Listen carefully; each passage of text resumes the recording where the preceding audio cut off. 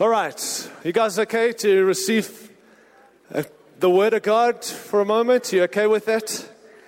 It's what we've decided this morning to do is instead of kind of having a session and a break and then coming back for the last session, we're actually going to just combine the two, just have a little bit of an extended. We're going to try and finish by 11:30 and then we'll be done. There will be food and all that still, if you're wanting to hang around for lunch. But we have some outreaches that are happening.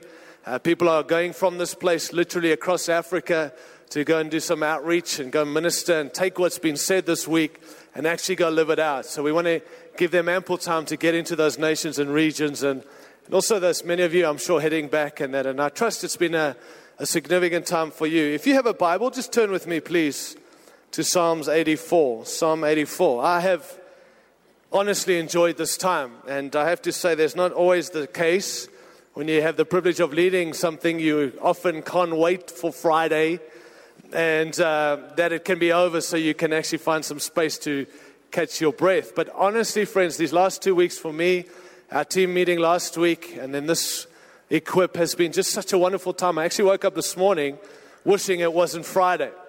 I was hoping there would be, I wish we could do this for a couple of weeks. I think that would be a little better. But anyway, we'd rather people wanting to come back than dead and never want to be involved in what we're doing. And so I do sense, certainly in my heart, as I've listened to others, that there's been a significant thing that God has done. How many of you, God has challenged you and done something in you and you know that?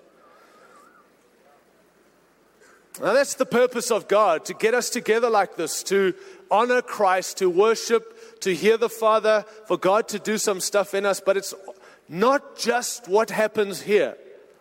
If this is an equip, and if we're a people of equipping, and it's God wants to do stuff here, that we can go back and do stuff where we're ministering. And there is this sense that there's more. How many of you know there's always more? Somebody asked me this week, are you happy? I'm not sure how to answer that. Am I content? Yes. Am I satisfied? Absolutely not. I think we have to never be satisfied because God knows there's more for us, and that's the promise and fulfillment. And if leaders begin to say they're satisfied, they don't need more, well, then I think we've lost what God has for us still. We learn to be content, like Paul said, but we're not satisfied because we know there's more. But in this sense, there is contentment. I'm happy. I'm grateful for what God has done. I'm grateful for what I've heard and what I've seen. I've loved the diversity of ministry, the different ages, the groups, the worship. Maybe it freaked you out a little, some of that stage diving. You know, friends, all that did was take us back to the 80s again. Do you remember that? And I used to be a young guy watching people diving off the stage going, oh my goodness, and suddenly it happened again. And now we're not trying to relive the old days, but there's a radical edge God wants His people to have. And one of our values was always to be wild, but not weird. We're not looking for weird people, but my friends, have we been tamed? Have we lost that wildness of what it means to serve Christ, to honor Jesus, and be true to who He's made us to be? I love that in this room, under one King, and even under this incredible kind of privilege of being part of something that is called NCMI, there's freedom for people to do and be whatever God wants them to be. We don't want to restrict people and make them like us. We don't want them to act like us, dress like us, speak like us, because God never made us all the same. And we celebrate the diversity as long as it's bringing glory to Jesus, not to any man or ministry. And that is what we've contended for the last 35 years. And my friends, we have to contend for the freedom for generations to be raised up and be who God's called them to be in their regions, who God has made them to be. And we celebrate it. We will not tolerate it. Are you with me? And so I've loved the diversity of gift and the age and the mix and the worship and the wonderful singing. I'm sorry it's been so hot. We can do a lot, but the weather, I can't control that. And I'm sorry about that. But I can, I suppose, but you didn't pray enough for that to happen. So, but as we go back, and we call this a 35-year celebration, and I think we've celebrated more than just 35 years. We've celebrated something far more important, the King and the kingdom. We've celebrated something of what He's done. There is this continuity that's happening. Our generations. I so loved yesterday looking and just hearing some of the testimony of the young people who've grown up in this. Can you imagine what it looks like for them?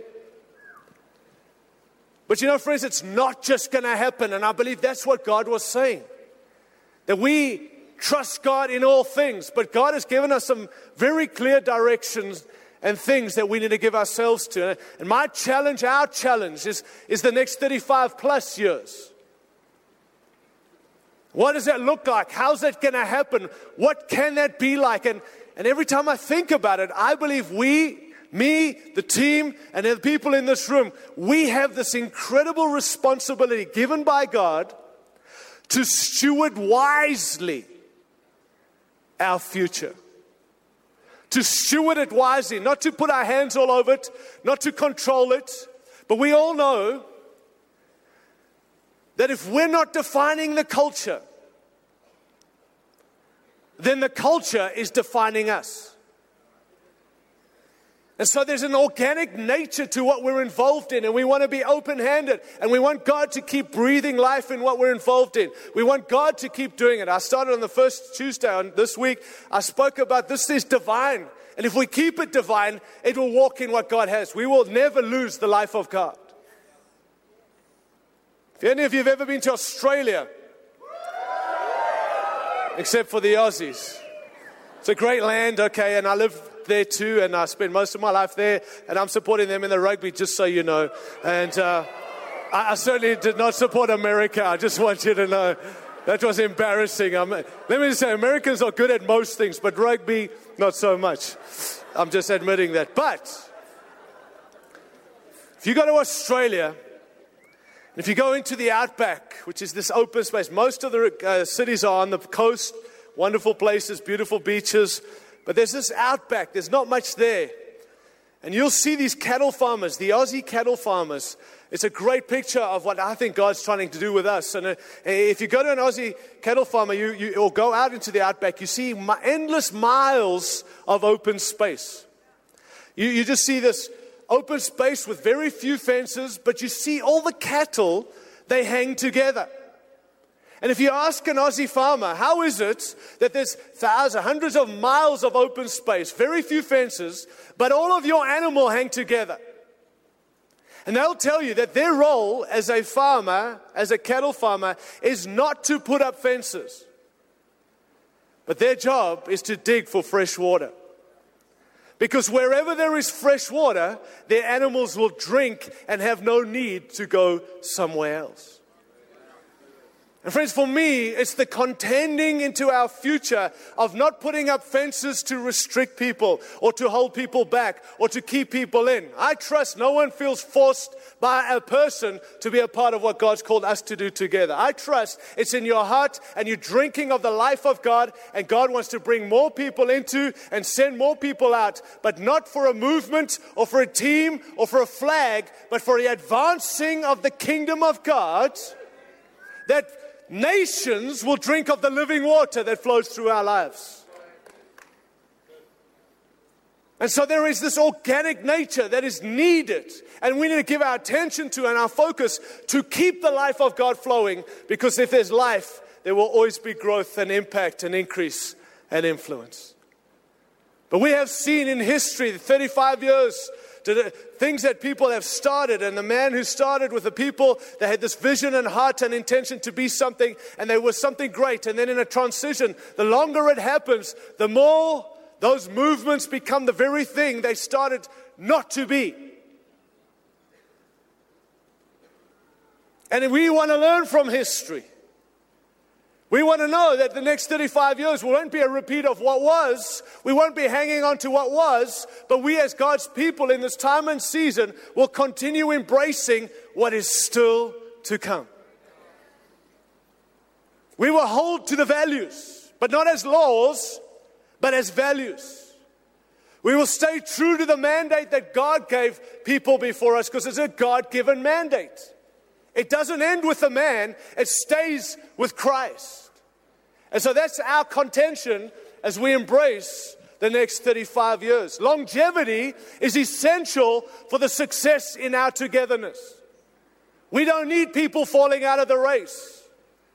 We don't need people stepping out and falling through the cracks. And we need people united around purpose and destiny, around Christ, knowing they're all equal, all needed, and God wants to keep adding as we take ground and territory that Jesus Christ can come back soon. God forbid another leader fall out of this race. God forbid young people get hijacked in their lane and fall aside and become worldly worshipers rather than worshipers of Jesus Christ. And friends, we've got to contend for our generations, and we've got to pray for them, and we've got to lead them well in this season into this glorious inheritance. And we want to open space for them and release them and say, go be who God's called you to be. Are you there, friends? Now, I'm not trying to cheer us on this morning, but God has a mandate that has yet to be finished, and we are going to walk in it by the absolute grace and faithfulness of what He has spoken. Psalm 84, verse 5. Blessed are those whose strength is in you. Not strength in themselves, strength in what they do, strength in the team around them, or our togetherness, or the numbers, or the churches, or anything else. We're a blessed people if our strength is in Him. And let me tell you, for the next season, God's wanting us to be a strong people. A fearful world needs a fearless church. For that to be happening, we've got to have our strength coming from Him. Blessed are those whose strength is in you, whose hearts are set on pilgrimage. Hello, friends. Do we still have a heart for what's to come, or have we settled in what was? So I look across, and I'm privileged, this team I lead. I really feel privileged. I mean, it's been 11 years now, and it's been some heartache and some pain and something I never wanted, but I'm incredibly privileged to lead these amazing men and women who are more gifted, more talented, greater anointings than anything I could ever come up with. But I know that God has called me to lead these people. I've settled and I'm enjoying the fact that they're greater, and I want to release them into all that God has for them and keep bringing more capacity, so we can get this job done. But I love the fact that they are pilgrim people. Last week when the team came together, I asked how many of you in this room were part of the very beginning of NCMI. And there's still a bunch of them who stood and said, we are, and they're still on team, serving God in the capacity they can, even though physically they're not what they were. Spiritually, they're more mightier and more faithful and more pioneering than ever before. Don't underestimate the credibility that comes to God, that's given to God through longevity. There is something magnificent about a people who have stayed the course and carried on regardless of what's come their way. I trust that's a testimony of every one of us as we go forward. But our hearts must be set on pilgrimage. You don't have to prove you're a pilgrim by trying to do something to prove it. But I ask you this morning, friends, as we embrace this next 35 plus whatever years, if you still got your heart set on pilgrimage, blessed are those whose strength is in you, who have set their hearts on pilgrimage. The ISV says, whose heart is on your path. Is your heart still on God's path, or has it become about our path, your church's path, your family's path, NCMI's path, or is it still God's path? Verse 6, it says, as they pass through the valley. I like the moving. I like a speaking of. If you read through the New Testament, this apostolic prophetic people is not a staying. I know we celebrate those who stay, but our hearts are to go and change lives everywhere. It's not a static gospel. It's a going and sending people. And as they pass through, I love that picture. As they pass through the valley of Baca, the place of tears, or other translations say the place of giants. I've got to tell you, by the grace of God, the last season hasn't been tears, but we've had to take on some giants. How many of you have had to take on some giants in the last little while?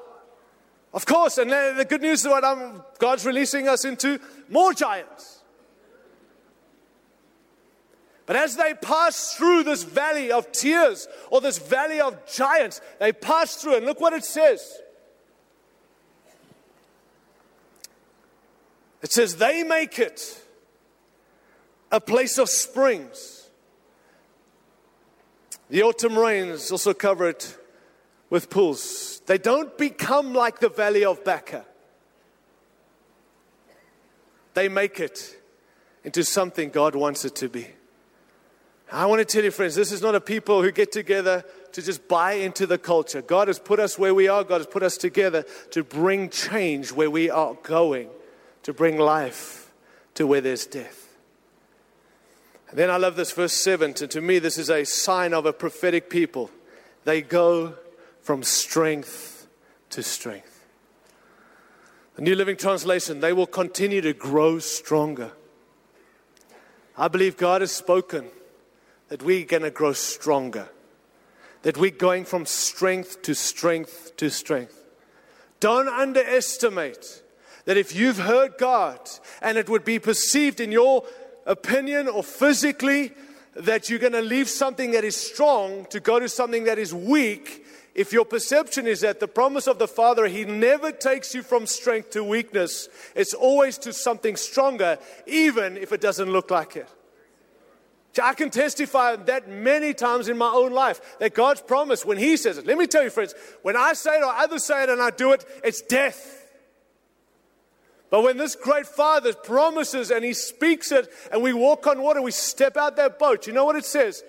We go from strength to strength. And I've left churches and handed over big churches and went to a place where I knew not one soul. Relocated and took my family. And God said, I'll take you from strength and I'm going to make you even stronger. And we went in humble obedience, simple obey God. And I can tell you today, we walked out of strength into greater strength.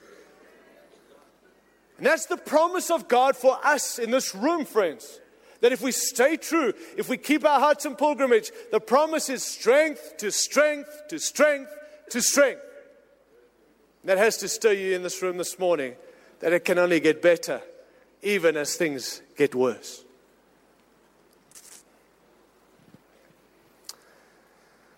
It's a sign of a prophetic people till each appears before God in Zion. I just want to throw out a few things that we need to remember in this season. Please hear this. It's a reminder. It's already been said, and things I'll say this morning have already been said, but I want to highlight them again if I can. Remember this, that we're going to have to continue to contend for our ongoing personal revelation of Jesus. Did you hear me, friends? We, as individuals, are going to have to continue to contend for our own personal revelation of Christ. We're not going to get it from each other. We can come into regions and places and present Christ and teach on Christ and present how awesome He is, but it's up to individuals, young and old, leaders, pastors, husbands and wives, to get this ongoing revelation of who Christ is. And I do believe that God is still in the business of revealing His Son to His church. Matthew 16, as we all keep quoting, Jesus asked, who do people say that I am? He said, some say John the Baptist, Elijah. And then He said, what about you? He said, and He talked to His disciples. And Peter said, you're the Christ, you're the Son of the living God. Jesus said, blessed are you, Simon, son of Jonah, for that did not come to you by man. Man did not reveal that to you, but that came to you by my Father in heaven. I tell you, friends, God is in the business of revealing Jesus to you and I anytime, all the time. If I think of the next 35 years, we will never fulfill any more of what God has if we're not contending for our own personal revelation of Jesus Christ. I believe we're also going to have to continue to take huge steps of faith, to continue to see the dream God has placed inside of us become more and more a reality. I believe we're going to have lots of doubters as we continue to share the vision God has spoken and given. I also want to say we'll always, please hear this, we will always feel significant financial pressure as we continue to pursue that which God has called us to. So the question is not, can we afford it? The question is going to have to still be, did God say it? We will always punch above our weight. if we're doing what God has called us to. And so I've watched over the last little while, people begin to settle in what they have in the bank that determines what they can do as the people of God. Friends, I understand the reality, but this I tell you, it's not going to be more money in the bank for us. It's going to be the ability to hear God and guess what? Step out and respond, because it's not a season to survive. It's to take ground and territory like never before. And that's been the prophetic word this week.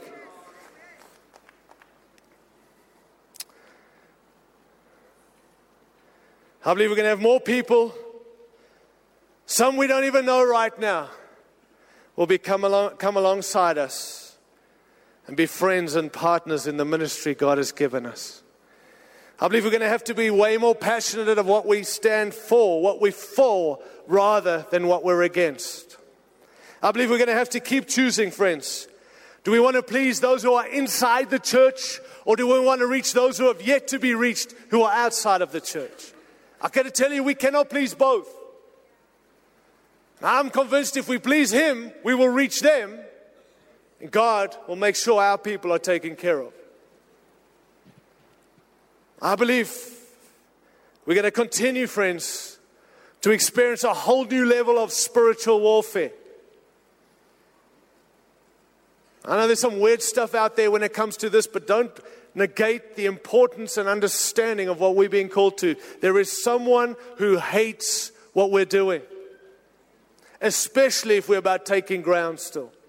And so there's this, we're going to have to contend and cry out for nations and cities and people. There's a spiritual warfare that is taking place, and we need to understand God has empowered us in those things. I think for me, one of the biggest challenges that faces us is we're going to be tempted to copy the success we see in the church world rather than believe the vision that God has given us. Friends, I don't know how to put this. I don't want to put anything on you. I just don't know how else to say that. And I have the privilege of addressing the world in a sense. And I'm going to ask you, please, to stay true to what God has called you to do. I am concerned as I travel that we're buying into the American model. And I'm an American, married to an American, happy to live in America. Love America, love the model, but that model's not for you, your nation. And so I've watched as we learn from nations and people and read the books, and I'm not anti any of those things, because we better learn from anyone and everyone, but not at the expense of the authentic people God has called us to be and the things He's spoken to us. And so I've watched us begin to copy the success of others and begin to be tempted in those areas and begin to preach their model, their thing, and at the expense of what God has spoken to us. Guys, in your local church, there are general things for all of us, and then there's some specific things that God has spoken. And I want to just remind us, stay true to the specifics that He's spoken to you. And there are specifics He's spoken to us that we have to say, that's who we are. We're not trying to be Hillsong. And I love Brian Houston. We're not trying to be Bethel. We're not trying to be Rhema. And I don't want to get in trouble, but we're not. Why? Because they are awesome. God's using them. But we want to be authentic to who we are. Are you there, friends? God's given us something, not in arrogance, but God has given us something that we will stand before Him for what He spoke for us to do. So we don't fight. We're in partnership and relation, but we stay true, contending for who we are. Don't lose authenticity, because God cannot honor those who are dishonoring Him.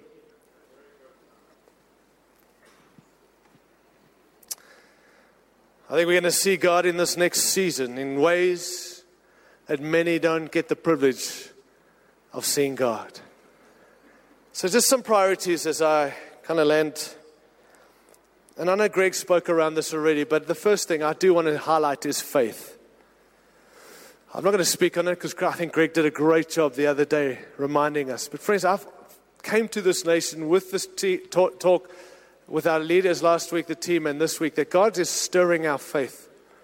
Yeah, God responds to faith, not just faithfulness. Without faith, it's impossible to please God. We think all the stuff we do pleases Him. Actually, the Bible says in Hebrews chapter 11, verse 6, without faith, it's impossible to please God. And so there's that story, as many of you know, in John 11, with Jesus healing Lazarus. You know the story? And Jesus gets to the house, and Martha said to Jesus, if you had been here, my brother would not have been dead. If only you had come earlier, my brother would not be dead. Past faith. And Jesus responds to her and says, your brother will rise again. And Martha answered, I know he'll rise again in the resurrection of the day. In other words, future faith. Jesus, if you were only here earlier, my brother would not have died. Past faith. Jesus said, your brother will rise again. And she said, yeah, in the resurrection, meaning in the future, he'll be raised again. And Jesus said, I am the resurrection. Show me where your brother is. And what did he do? He raised Lazarus from the dead. It's not past faith, and may I suggest it's not only future faith, it's now faith. That God has spoken over us. It's not in things to come and days to come alone. It's not hang in there. It's not bear, grin and bear it. I've watched people talk on faith and talk about how we hang in only alone. It's not bare belief. When I read Hebrews 11, faith is a verb. It does things. Faith obeys. Faith longs. Faith enables. Faith builds. Noah built an ark. In a time of not knowing what he was supposed to do, listened to the voice of the Father, built an ark, and praise God he did that. Faith worships.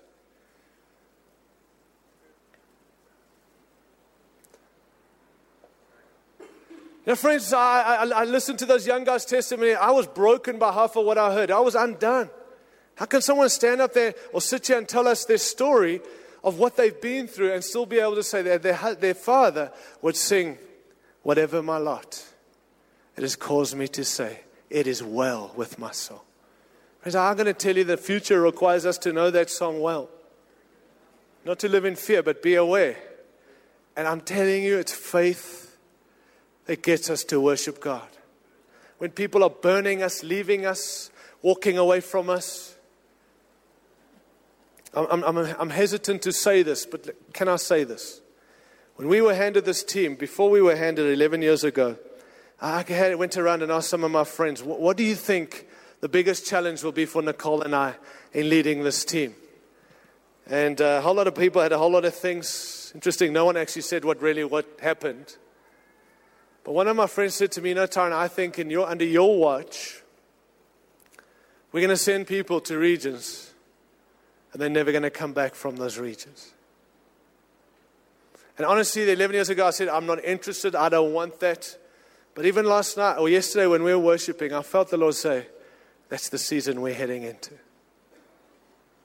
That people are going to go for the sake of the gospel and for the lost and because of the response to Christ. And they're not going to come back.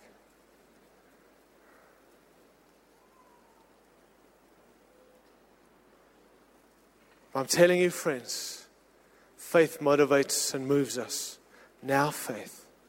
To say not another day, but today. There's this old man in the book of Hebrews, worshiping, standing on his staff, one leg. What's he looking up to heaven and he's worshiping? Not, oh, take me, I'm done, I'm over this.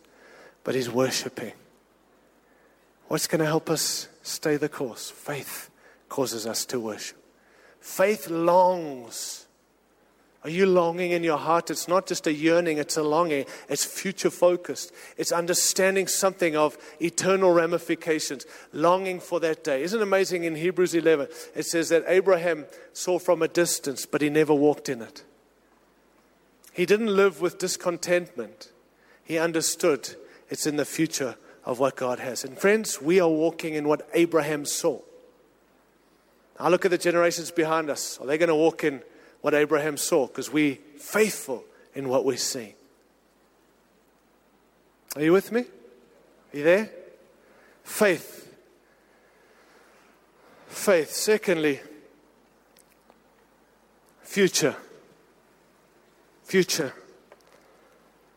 Let me say this to you and I again, please, that what we believe about our future, that's what determines how we live and how we lead in the present. It's not what was, it's what's still to come. I'm a Zimbabwean by birth, Rhodesian, and I've met a few of you here this week, and I'm stoked that you're here. Take care of my motherland. But we've been known to be when we's. Get together and talk about when we. And I trust under God that NCMI will never be a when we people. Because as I'm grateful for the heritage and the goodness and the things and the pioneers who've gone before, God help us not look there and think that's what it's about. God help us to believe for what's still to come. And because of what we believe, we will live and lead differently today on what's based in our future. Somebody said today's complacency is tomorrow's captivity. If we become complacent, it'll become captive. People behind us will be captive because of our complaint. In our decisions, friends, I just want to throw this out. If you are a follower of Jesus, and we've all heard that and claimed to be that this week, if you are a follower of Jesus, then every decision is spiritual. There are no my decisions and his decisions. If I'm following Christ, every decision is spiritual. Which means I'm going to him on who I marry. Singles, don't settle for those who are in your church and think this is all you have. Look around here. Look around here. There's a whole lot more people. I can't believe how people are selling out and just choosing because that's all that's there. Hear God, because who you marry determines your future and eternity and what it looks like. Come on, friends. And once you're married, let me just tell you, that is it. Forever.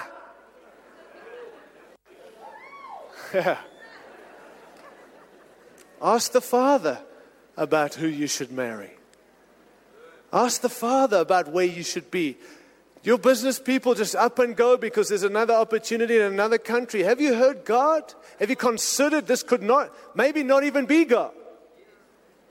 I'm amazed how we compartmentalize, even in the church, even leaders compartmentalize. Friends, I want to tell you, if you're truly following Christ, every single decision is a spiritual one. And I believe we have to make decisions based on the future. Our dreams are not what was, but what's still to come. Build his dream. And I believe his dream will build you.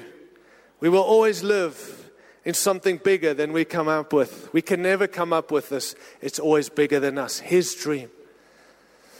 You know, you've heard, I'm sure, the story before, but let me just say this. Don't allow the details to destroy the dream God's given us. And I've watched and I've looked, and even in our own life and in the ministry we've been involved in, even taking on this team, everywhere I went, it was happening. And people were like, Taran, how are we going to do this? And how are we going to do that? And how do we do this? And what about this nation? And we don't have enough people. And to be honest, I became incredibly overwhelmed. And I remember being in a conference that I was supposed to be speaking at. And I'm here to stir their faith, but I got no faith because I don't have a clue how we're going to do what we're supposed to do. And before the meeting started, some little late girl got up and began to play a guitar, just playing, not even part of the band or anything. And she began to sing a song that caught my attention, caught my ear, and caught my heart. And it was simply these words: don't let the details destroy the dream that I've given you. And I'm telling you, I went to Los Angeles all the way there. If it was simply for that, that was good enough for me. Suddenly that got in my heart, and I began to realize I've allowed all the details to actually limit and shrink God to something I can come up with. I got to tell you, details are there for the dream. The dreams are not there for the details. And that's not blasé, and that's not haphazard, but know this, it'll always be bigger than us. Are we dreaming still for our future? The decisions we made. You know, friends, I often wonder, why did God choose Abraham? Many say because he was old, because he didn't have a kid, all those things. God didn't want any flesh to glory in his presence, and I believe those are part of it. But he actually says in Genesis 18 why he chose Abraham. Because Abraham would be faithful to the generations to come. Why did God choose us? I believe because those who've gone before us were faithful to us who are generations here. But here's what I want to say for us. we've got to think about the next generation. We've got to be faithful. Can God still trust you and I in this room with the next generation? Now, I was challenged by God that if you want to build for the next generation, then you need to build with the next generation. It's not do our thing and hand over. It's get them involved in what we're doing and doing this together so they can take this on into the next generation, faithfully serving God. Friends, we cannot reference our past. We must build with intention for our future.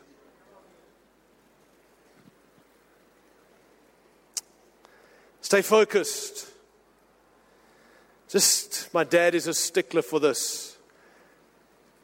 I had 3 weeks with him. He came and hung out with us in the US. And my dad's a stickler for truth. And he's stickler for this statement, keep the main thing the main thing. Have you heard that before?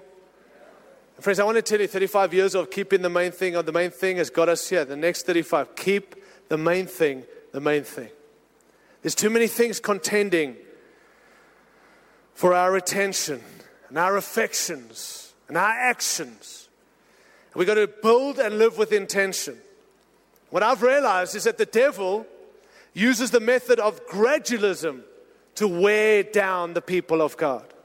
It's not one-off things. It's this ongoing, gradually wearing us down. That's the method of the devil. And eventually, we become so distracted, so caught up in all the other stuff that we forget about the main thing. And so for us, as we embrace this next 35 years, we got to contend also for keeping focused on what God said. Keeping our people focused on what He's spoken. Keeping our people focused on the main thing, because everything else around us is trying to shrink us into something else. We have to learn to live with distraction without becoming distracted. You can't eliminate distraction because then you'd have to evacuate the planet. Everything around us is a distraction. And we have to ask God into our future to help us, friends, to live with distraction without ever becoming distracted. Are you with me? I want to say we need to be flexible. Isaiah 58 verse 8, for my thoughts are not your thoughts, neither are your ways my ways, declares the Lord. As the heavens are higher than the earth, so are my ways higher than your ways, and my thoughts than your thoughts. Now that's not some chasm between God and us, but that does remind us that God is not like us, and God doesn't do things the way we want to do things. And I'm convinced that the future requires us to be a flexible people, to not approach the future pragmatically, to not approach God pragmatically. Do you know God is not like us, and God does things that we don't do, and His ways are not our ways. And so while we have learned some things in our history, we want the new ways. We want to embrace the new way. I mean, what worked in the 80s does not work today. And I love the 80s, and I'm telling you that music today is 80s. And the jeans and all the skinny jeans and all the think you're cool. We did that in the 80s. You're not as cool as we were. But they had fax machines. My dad led this team with a fax machine. I'm telling you, if you didn't have a fax machine, you couldn't be on this team. And so he would send a fax to all the team. I mean, and it's like, they never worked. And then midnight you hear this thing, and wake up and he's like, pick up your phone. Oh, it was a mess. Now we've moved into iPads and iPods and every other thing there is. Friends, people are different. People are changed. We can either fight it or we can embrace how to reach the generations that are still to be reached. In this room, we are culturally different. We got 40-something nations represented. And God has made it different. And so we got to find how to reach God's people in those places where God has called us to minister. It's not a one-size-fits-all. I watch movements and teams die because they're trying to stick with what was rather than embrace.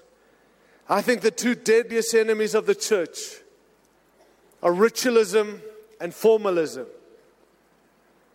I think if I can just throw out signs that a ministry or a church is dying, can I just throw a few out?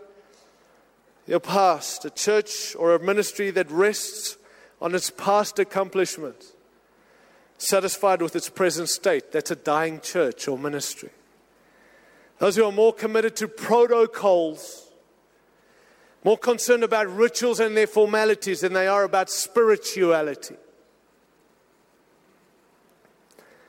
Churches that are powerless or ministries that are powerless. You know, friends, there are people today in the kingdom who are more concerned about social change than they are about seeing people changed by the power of God. People of prosperity. Some people today, ministries and churches, are more concerned with material growth than they are with spiritual growth. Thank God for what He's doing, and thank God for the blessing and the financial breakthroughs and that, but can we rave more about the spiritual growth of the people than just the financial breakthroughs that we've had? We don't preach a prosperity gospel. Although you prosper, we speak a people becoming more like Jesus, growing to be more like Him. Policies. There's some who cling more tightly to creeds and confessions than they do to the Word of God. Those people who are principle orientated. Now friends, please hear me. I believe in principles. But I think we're wrong when we preach principles rather than pattern from who God has spoken and what God has said. If you take finances, for example, I've watched people preach on finances and tithing as a principle. And while I believe it is a principle, no one wants to give because that truth has now become a law rather than a value. Are you with me? But when you go back to the beginning, Genesis chapter 1, God, in the beginning, God created, and you begin to present God is the creator and God is the source. And because He's creator and source, He has a pattern. You don't have to give, but you get to give because the giver of life and the source of all things, the creator, says, hey, 10%, that's mine. And suddenly people don't take law and don't treat it as a law or a principle, but are actually understanding God has a pattern that He hasn't changed even in 2015. And so it's not legalism, it's actually value. I find it easier to give to God when I understand who He is, rather than being told by some preacher, I need a salary, so you better give your tithe. I find it far easier to mobilize thousands of people to give into our togetherness to help us get the job done when they understand there's a pattern through Scripture. It's not an NCMI pattern or a your church pattern, but it's God's pattern, and that's how we get the job done together. Is sowing into something bigger than ourselves, but because it's honoring to God, and He's the source of all things. Are you there, friends? I'm amazed how people have taken the values that keep us together. Do you know there is no office? We don't have an office, an NCMI office. I don't have one. I used to lead a church. I just handed over and they got rid of the office that I had. I don't have an office. There's no headquarters within NCMI to this day. We have churches that are bases that carry somewhat of the regional responsibilities. There's no headquarters. There's no office. There's nowhere to sign. There's no documents. There's no buildings that keep us together. The only thing that keeps us together is our revelation of Christ, our vision for who He is, what He's called us to the kingdom, and then this incredible partnership that is centered around values, not laws. And if we lose the heart of these values, they will become laws. And if we lose that, we lose everything because nothing's keeping us together. I say that because some have taken the values that we contended for, not Dudley, but biblically. They're not NCMI values, they're scriptural values that we have embraced and said, this is what we want to be about. But I listen to people present them as laws. Husband and wife in ministry together is not a law, it's a value we contend for. But suddenly Tyron wants you at this meeting because husbands and wives have to be there, and suddenly a value becomes a law, and law will always kill. But the heart behind it's a value that we need to pass on to this next generation. Because I'm telling you, if husbands and wives are not in this together, good luck with your marriage. Watch people bomb out and blow out, and it becomes something God never intended it to be. Value, not law. And we will contend for the values, but they will never be laws or principles, because that alone brings death. Number 5, I got 2 more. Are you okay? Number 5, we need to stand firm in our scriptures. Friends, I don't know how to plead with us any more than what I'm saying now. That we have to make sure we stick to the Word of God. I don't believe we have a future if we move from what the Word of God says. God is not, and we've heard it this week, God's not watching over your word, my word, our word. He's watching over His word to see His word fulfilled. I'm amazed as this prophetic utterance and as people begin to embrace their future. I've listened to prophets say this: it's time to put aside the Word of God because God wants to do a new thing.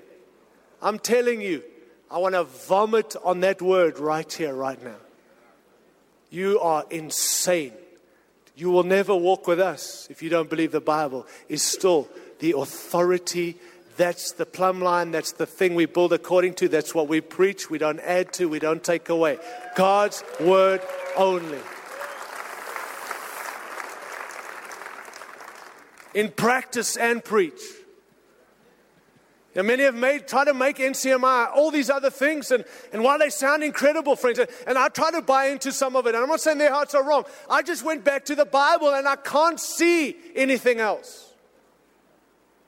So then we either go with what we want or stick to what God has said, the plan of God, and that's how we're building. And if you can show us biblically, not culturally, because I'm telling you, we are wrong culturally everywhere. Not politically, because we are wrong politically everywhere. I'm asking if you can show us biblically, not your interpretation, where the Bible is clear that we're wrong. I promise you, under God, we will stand up and correct it instantly because we believe the Word of God, the whole Word of God, not some of it, not pick and choose. It's all God's Word. Do you believe that in the church you're leading, in the life you're living? We need to know the Word of God. We need to study it. We need to learn it. And we need to live it. Psalm 119 verse 89 says, your word is eternal. It stands firm in the heavens. Now listen, friends. If it's settled in heaven, then it's settled here on earth for me. If we're prophetic, the grass withers and the trees, the grass, whatever. That's it. But the word of the Lord stands forever. We're talking future. Well, what do you think stands forever? The Word of God. And friends, it's the plumb line. Regardless of how bad the cultures are and your city's getting worse, and for the world at its worst needs the church at its best. It's not to lower the standard, it's to raise the standard back to God's way, the Word of God always. Amen? Are we still building according to the Word of God? Are we still preaching the Word? Are we not just picking and choosing our preachers? You know how hard it is when you travel and you go into a region where they don't speak English and you got to preach and you get half an hour, an hour to preach? Do you know how hard it is to actually open the Bible and read it through a translator? It's so much easier to say, hey, if you just go read this, you'll see it, but let me give you my points. But I've determined under God that I will rather open the package, open the scripture and preach, read the Bible. And if I have the privilege of making some points, so be it. But to say we believe the Bible and never to read it. You know, my dad was just visiting, as I said. And you know that video we watched the other day? Let me tell you, we had to cut and paste a whole lot out. Because you know what my dad said? I want to read every scripture. I said, Dad, we got 4 or 5 days. He said, every scripture that I want to read it. I said, Dad, you can't. Please. He said, no, Tyrone. The point is the scripture. I said, Dad, we will add the scripture. We'll put it in there. He said, no, I want to read it into the camera. Don't tell him, but we cut it all out. And it's not because we disrespect him, but he's a stickler that I want to read it because the Word of God is more important than my points. I wonder if we still have that heart, preachers in this room. It's not content for Dudley, it's content for the future, knowing the Word of God is still. Let me say what we highlight, better have a biblical backing. With manifestations, and I caused a bit of controversy apparently because guys line up to see me when I said, hey, there's more biblical backing for strange fire than no fire. It's biblical. You cannot find one scripture in the New Testament where there's no fire. The early church was empowered from on high, birthed in power. And some stuff that happened was kind of weird, but not weird where it's drawing attention to a ministry. If it's not focused on Christ, we don't want any of it. But we need the Word of God to be the thing, friends. And here's what I want to say. If the Bible emphasizes it, then we have the right to emphasize it. But if the Bible does not emphasize it, then we can enjoy it, but not emphasize it. And what I'm watching is people emphasizing their manifestation when the Bible doesn't. Be careful. Let's get back to the Bible. Enjoy it, but only emphasize what God emphasized through Scripture. And we will be safe as we embrace this future together. Are you with me? My last point. I'm going to come down. Is that okay? Is I believe we need to be faithful in this season in our partnerships. Faithful in our partnerships. Now, I said earlier that there is an organic nature to what we do. And we want to keep that organic nature, but there is some order. There is some context, some boundaries that God has put us together. And as I think about our future, I want to say, I'm not the only one, but I need to, in these moments, just remind you what it means to partner with us. We're not building a movement. We're not building a team. We're not building any of those things. We are about the King and the kingdom. If people ask what is NCMI about, we're not a church planting movement. Please hear that. We want to plant churches, but not to be a church planting movement. We're not even a discipling the nations team. We are an obsessed people with Christ, the King, and we want to see the kingdom advance at every level. And out of that, we do these things that God has given us. Because one thing to say we want to be that, but we actually have been given by God a model to work out and to walk out. And so there's freedom. This thing, as I said the other day, works under a tree in Africa and under the Eiffel Tower in Paris and anywhere else around the world. This works because it's not subject to a place or a time or a people. It's God's pattern through Scripture. And we have to contend that others are not telling us what we are. The Word of God is telling us what we are.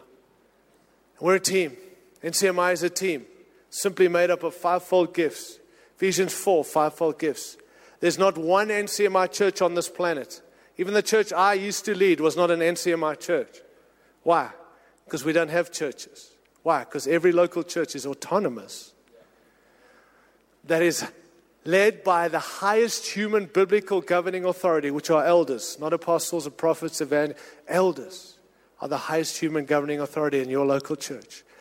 Autonomous in every decision that is made. The pastors in this room will stand before God for the people in their church. I won't stand before God for your people. Are you there? So there's no NCMI churches. But every local church, by God, in Scripture, should be partnering with translocal ministry. And so if it's not NCMI, then go and find another team that you are. But friends, you can't do this without this is not an optional extra. This is God, this is His pattern, and it's still needed. And we want to just tell you this morning what it means to partner with NCMI.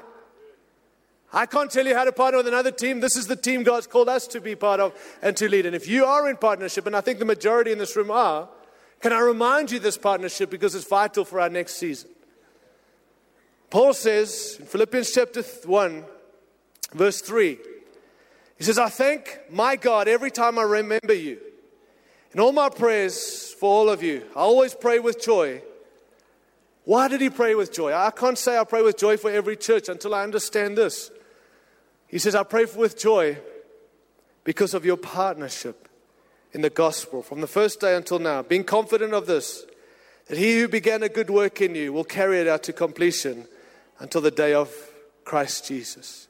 Why was Paul so full of joy, thanking God and involved and prayed with joy every time he thought about the church in Philippi and churches he connected with? It was because of their partnership. That word speaks of koinonia, fellowship. It's not more than just hanging out and having coffee. It's our partnership in the gospel. And so God has called churches around the world to partner in the gospel with us, getting the gospel out, being stronger together. But for that to happen, we need to understand there's some boundaries within this and context. And so in the past 35 years, we talked about relationship and relating to NCMI. You might have noticed we don't talk about relating anymore because that word has very little meaning in today's society. We want to move from relating to actually partnering. Where partnering puts pressure, in a sense, and responsibility on all of us, and it's more of a biblical language. And when my dad or some of the older guys would stand up and say, relating, they mean partnering. But we moved it from relating to partnering because everybody in the whole world seems to relate to NCMI. Those who used to be part of this still claim relating to us. And I understand what they're saying because they have a coffee with one of the guys on our team. That's not partnering. We want friends, but we're not looking for friends. We need partners to get this job done. So how does it look for us? Number one, when you partner with New Covenant Ministries International, it starts with recognition. Not relationship, but recognition. What do I mean by that? Well, friends, I tell you, you can't partner with this team if you don't understand the recognition that you need those gifts to be in your church. If you don't believe in translocal ministry, if you don't believe Ephesians 4, it was He, Jesus, who gave some to be apostles, some to be prophets, some to be pastors, evangelists, pastors, and teachers, to equip God's people for works of service. Those gifts were given by Christ for the church. And I believe that if you don't have a revelation or a belief system that says my church needs those gifts to come and help equip my people to do the works of service, then friends, we can be friends till Jesus comes back, but we can't partner together. So you might sit here and say, well, Tyron, I do recognize that I need those gifts. The second thing in recognition is you've got to recognize that some of this team are those gifts. Because you can't partner with NCMI and believe you need these gifts, but you get every other gift outside of NCMI into your local church. No reality. Are you there? Am I making sense?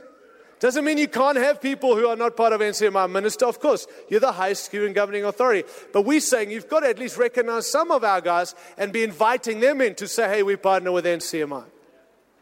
Are you there, friends? I'm not promoting ministry. I'm saying we've got to contend for what we believe so we can be the people God's called us to be as we go forward. And so partnering is this relationship, partnership of recognition. Now, can I just say the 400 people on this team or whatever they are, you don't have to recognize every one of them as a fivefold gift to partner with NCMI. This is not your team, it's mine. I simply have to recognize them to invite them on my team. You don't have to see every one of them. You who have eldership teams, can I be honest with you? You're insane to believe that every person in your church sees every elder on your eldership as an elder. But somebody better see them. And certainly you who leads that team. Does that make sense to you? So you can say, well, gee, I don't see. Even maybe this morning you might say, I don't know that guy who's coming on, or I wouldn't bring him on. It's cool. It's my team, not yours. Not being arrogant, just saying. And I'm not saying you have to invite them, but I'm saying you've got to see someone on our team as a gift for you to say, hey, we're in partnership with this team. And so we want to still say, friends, that if you're a recognition of gifts with us, it means that we have primary relationship with you in your local church. What does that mean? Not exclusivity, but primary. Meaning what? That we speak into the life of your church, not give you permission, but perspective. In what areas? Discipline. When you have to discipline your people, or not necessarily your people, but more the leadership, we want to be involved so the church can walk through restoration, and so can the leaders in your church. So we're saying, if you partner with NCMI, don't call your Baptist buddy down the road, and I'm not against the Baptist, and get him in to deal with the issues, and then say, hey, I'm partnering with NCMI, because we get called in when it's a mess, rather than, hey, involve us from the outset so we can help the church and the leaders get restored and live in the bigness of what God has. So in disciplining, we're saying, hey, if you've chosen to partner with us, we want to have some input, not tell you what to do, help you through this. Discipline. doctrine. When you're changing doctrine and all this, or you're wrestling through, get some of the guys who are teachers or theologians from our team and get them in to help you sort through some of the doctrinal things you're working through. You ultimately make the decisions, but we want to help you in what those things are. That's what it means. And then also, thirdly, primary relationship is in direction. We're not the visionaries for your church, you guys are. But when you're ordaining elders, if you partner with NCMI, you should be involving us. We should be laying hands according to Scripture. We should be helping you choose leaders, not telling you who, but seeing it and responding. Can I say in church splits, we should be helping people work that through. When people are ordaining, when people are bringing leaders on, can I say even when people break away from partnering with NCMI, we should have some involvement in that. Not to tell you to stay, but can we work it out? Do you know that there are churches across the world that have walked away from NCMI by sending us an email? And then I've got to stand up and tell people, I don't know why they've left, they just took off. Friends, this can happen, but surely we can do better than that if we're in partnership. Surely we can actually work it out. So if it is the will of God for churches to walk away, we can all stand up and celebrate it rather than wonder what went wrong again. It's not control, it's genuine partnership. It's not having a coffee with a team guy. It's getting them involved in this local church so your church can thrive. We can be stronger together. Friends, we need genuine partnerships in this season. So it's partnering. How? Recognition. Number 2, relationally. Relationship is still a vital part of what we do. You can see that this week. We're not wanting to break our... We want to relate. I spoke the first day that we need to get back to not just friends, but reach out and relate to others like sisters and brothers. I'm telling you, friends, sisters and brothers work things out. Friends can go away, but sisters and brothers work things out. I tell you what, friends, just be honest with you. My brother have been through some stuff and they've been but they're still my brothers. My physical brothers. I'm telling you, it's so easier to write them off as friends, but as brothers, I will contend. Not for them to be right, but those are my brothers. And I think we need that back in the relationships we have here. That maybe there's some issues to be sorted out, but because we are brothers and sisters, we don't just walk away.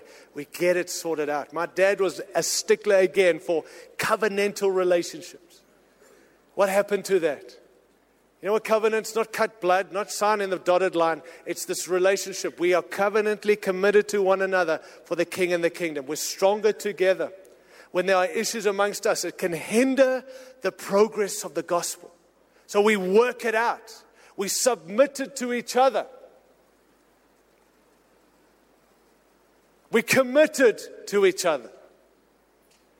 We serve each other. And we preserve our relationships in what we've been called to. You know, I know I have to land, but when Nicole and I got married, Uncle Leon has been referenced a few times this week. Leon van Dal, champion. Leon and Pat, they're somewhere here. And they're awesome. Yeah, I think they're over there. You know, before Nicole and I got married, Leon, I thought, geez, let me get Leon and Pat. They've been married longer than I've been alive or whatever. Let's get them together and just speak some truth into my wife before I got married. So we went to a restaurant in Los Angeles. I was still living there. And I said, hey, Leon, please just speak to us.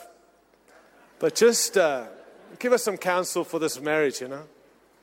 So Leon looked at me and he said, Tyron, you getting married because you're selfish? He looked at Nicole and said, Nicole, you getting married because you're selfish. And if that's the case, marriage won't work. Now, how many of you are looking for that when you're getting marriage counseling? So he said, you know, that's the wrong reason to get married. You actually need to come into this marriage, Tyron, as what can I give, not what can I get. And Nicole, you need to come into this marriage for what can I give, not what can I get. And friends, I've kept my bargain, but Nicole hasn't. I'm joking, my wife, she's awesome. But I think there's something in a partnership like that that's needed in our togetherness. Because there are many guys who line up, and I'm just being straight with you, and you guys, please hear my heart in this, that will line up and say, geez, Tyron, we want to be a part of this thing, because, we want to be involved in, there's so much momentum, and friends, it's the goodness of God, and we want all people to be blessed by what we're involved in. But I don't hear too many guys coming in saying, how can we help? Rather than, what can I get? Partnership says, how do we bring what we've got, not for NCMI, for the King and the Kingdom? How do I bring my relationships? How do I get involved and get behind this thing? That's partnership.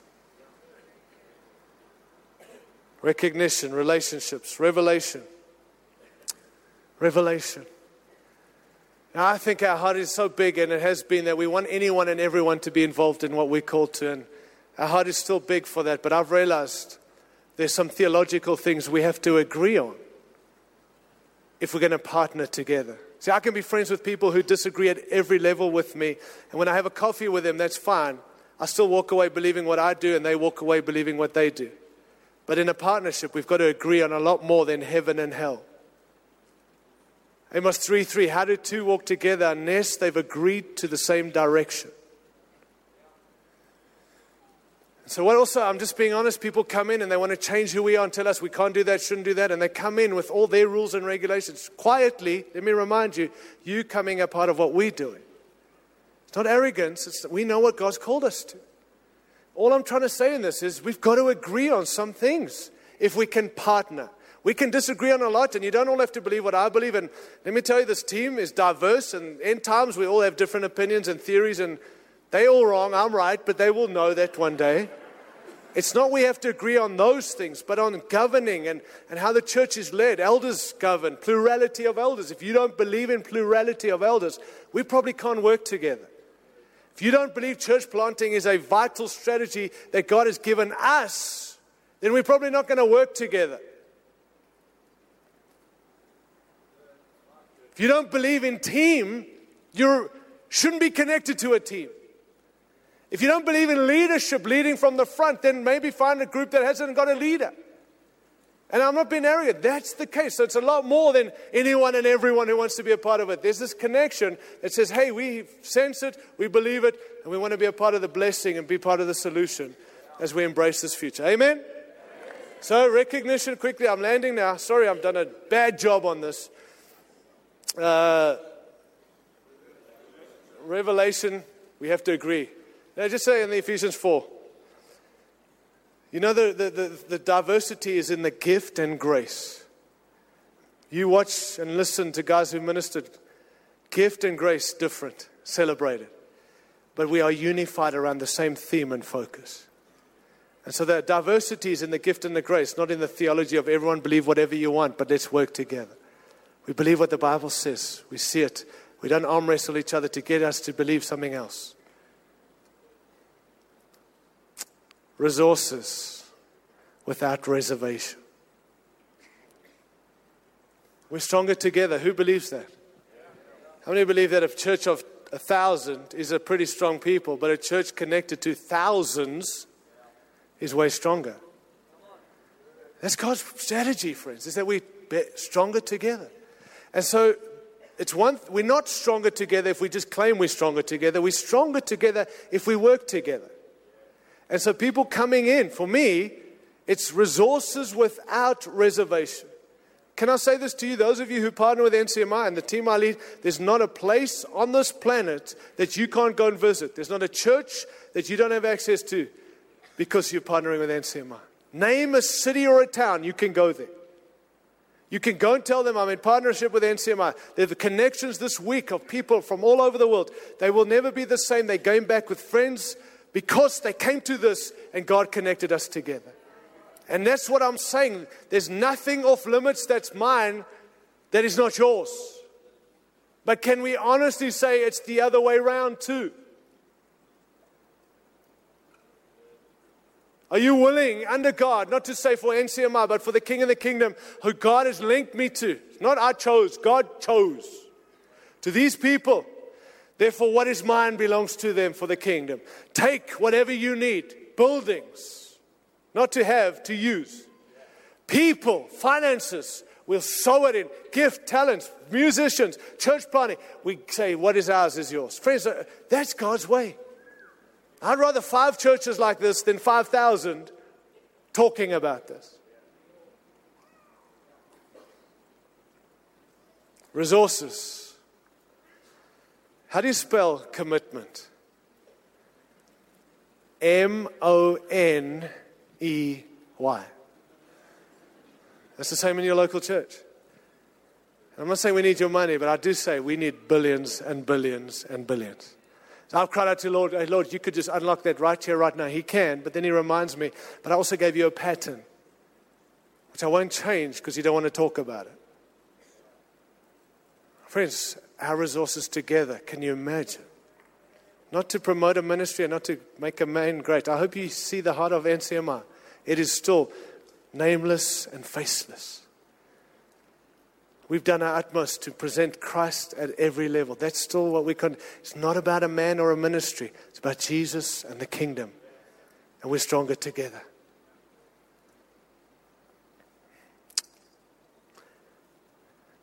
It also is, in partnership, responsibility. We own this mandate together.